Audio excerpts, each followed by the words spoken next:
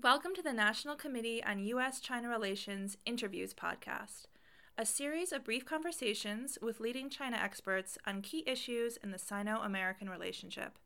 For more interviews, videos, and links to events, visit us at www.NCUSCR.org. Good afternoon. This is Steve Orlins, President of the National Committee on U.S. China Relations, and I am thrilled today to be joined by my old friend, Ambassador Winston Lord.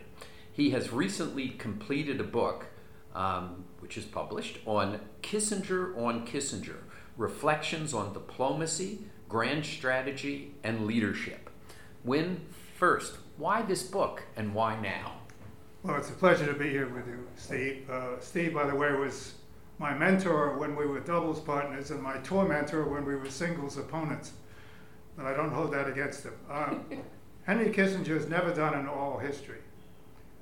A few years ago, I and a colleague conducted a series of video interviews on Nixon foreign policy, sort of timelines. And when we got through, I thought, why not get Henry to do the last one and reflect back on these events 50 years ago. He never had done one, so it took a little persuading, but he figured it'd just be one interview. It was so good, and we so barely scratched the surface that he agreed to 5 more.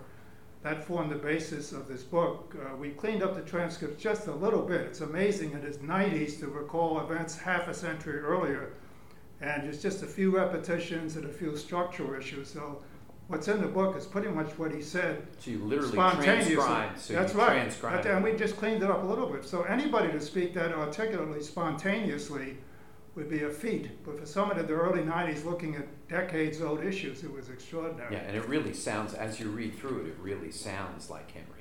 Yeah. I mean, it has his voice. Well, the idea was to bring the reader in with us in sort of an informal, intimate conversation. As in oral history, it's one man's perspective. But I think it's really a great access for people who don't want to read 1,000-page memoirs. And for younger generations, some of these events are ancient history. So I think it'll be useful to them as well as future historians. You interviewed him on issues which you actually participated with him.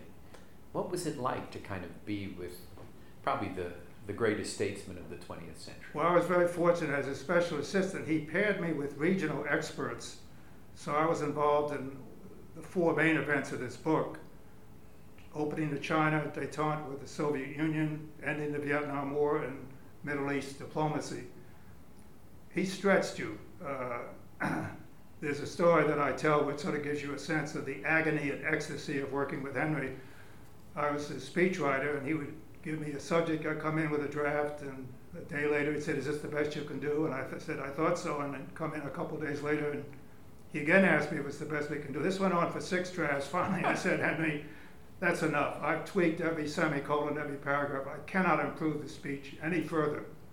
So he looked at me and smiled and said, "In that case, now I'll read it."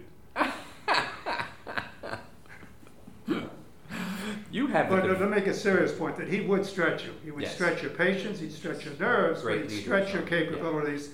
Yeah. And he wouldn't push someone if he didn't feel they could do something. He knew I could write. Someone couldn't write, he wouldn't push them like he did me.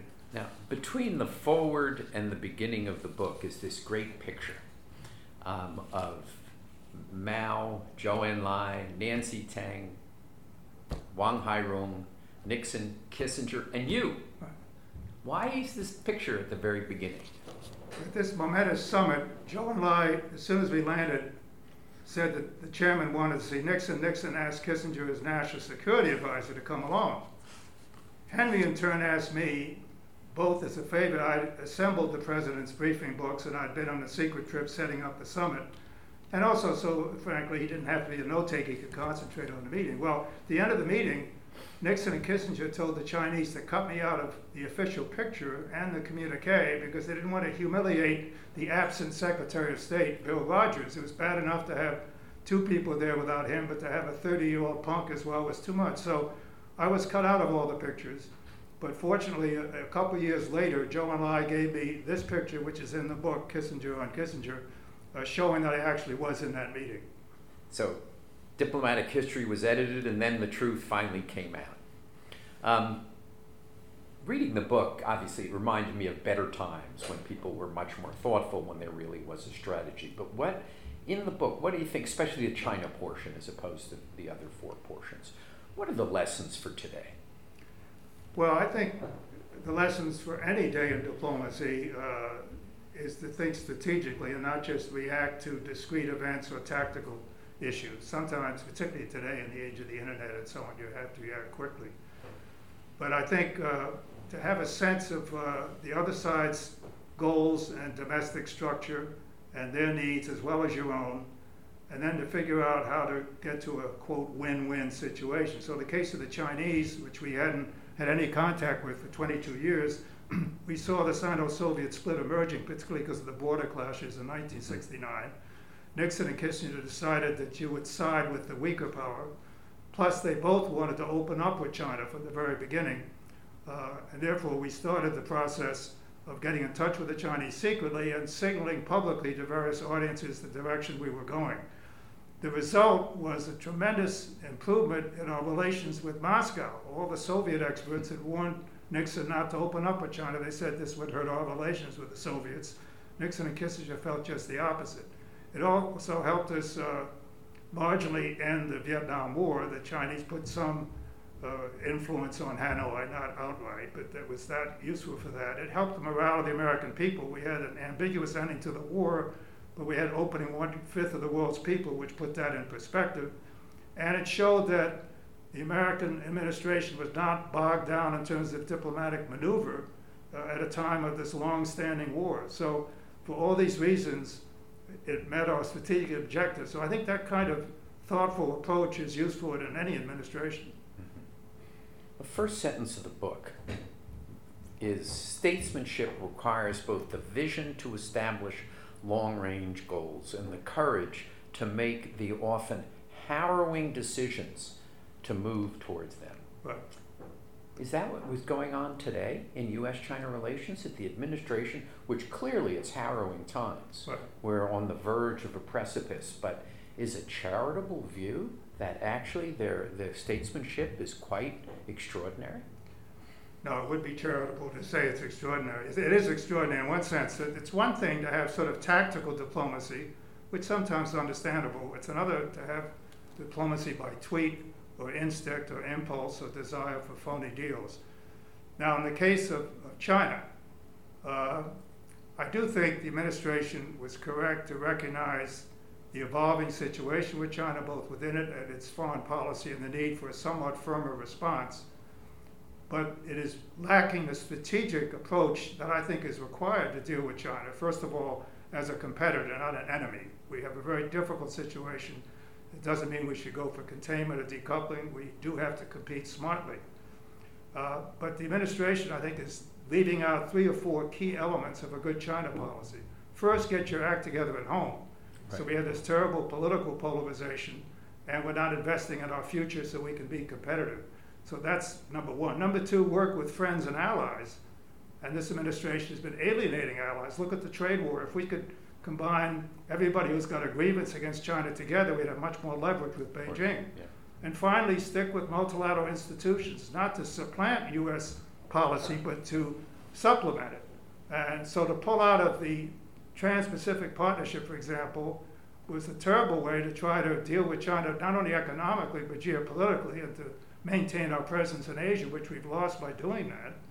Pulling out of the Iran deal and climate change institutions also defeat our overall foreign policy and give us less areas to cooperate with China. So I think even though they've recognized the problem, the solution is not strategic at all. It's too instinctual and by tweet. You've obviously had an incredible career, integral to the opening to China, head of policy planning, ambassador to China, assistant secretary of state, president of the Council on Foreign Relations. When are you going to do the book on Winston Lord? I've done an oral history. It's not the most important in State Department files. It's about 5,000 of them, but it is the longest. And Tom Pickering was creeping up on me a couple years ago. So I told the State Department, if it gets any closer, let me know. I'm going to go in. Are you going to publish it? It's on the internet. But anyway, with the case of Pickering, I told the State Department, let me know if he gets close. I'm going to go in and dictate some more. Now, seriously, in a long oral history, you can go into granular detail, which is much more useful for journalists, for historians, for book writers, than a book which you can't afford that kind of detail. So, is there a transcript? Oh yes, it's on the internet. So there's a transcript. If so one wants to go oral. to see my oral history and has plenty of time for 1,300 pages, it's adst.org. It's a diplomatic training center in the State Department, and you go for oral histories. But seriously, I'm not going to do a book because I'm married to a best-selling author. I know how hard it is to have a book do well, and I think I can be more useful with the oral history. Yeah. And one thing you can say about this book, there are very few books that when I finish, I say, I wish there was more. But certainly in this book, given that its length is really, what is it, 100 and... Well, it's 176, but really in terms of substance, it's about 140. Yeah, 138. So I urge every reader to buy several copies of Kissinger on Kissinger, because it's not only a great book, but it's a very short book. It is a very short book, and it does leave the reader actually wanting to hear more. When I got to the end, truly, I thought, oh, geez, I wish there were a little more, because it is truly a fascinating look at what were, in my view, better times when there really was strategic thinking. But the book is Kissinger on Kissinger, Reflections on Diplomacy, Grand Strategy, and Leadership.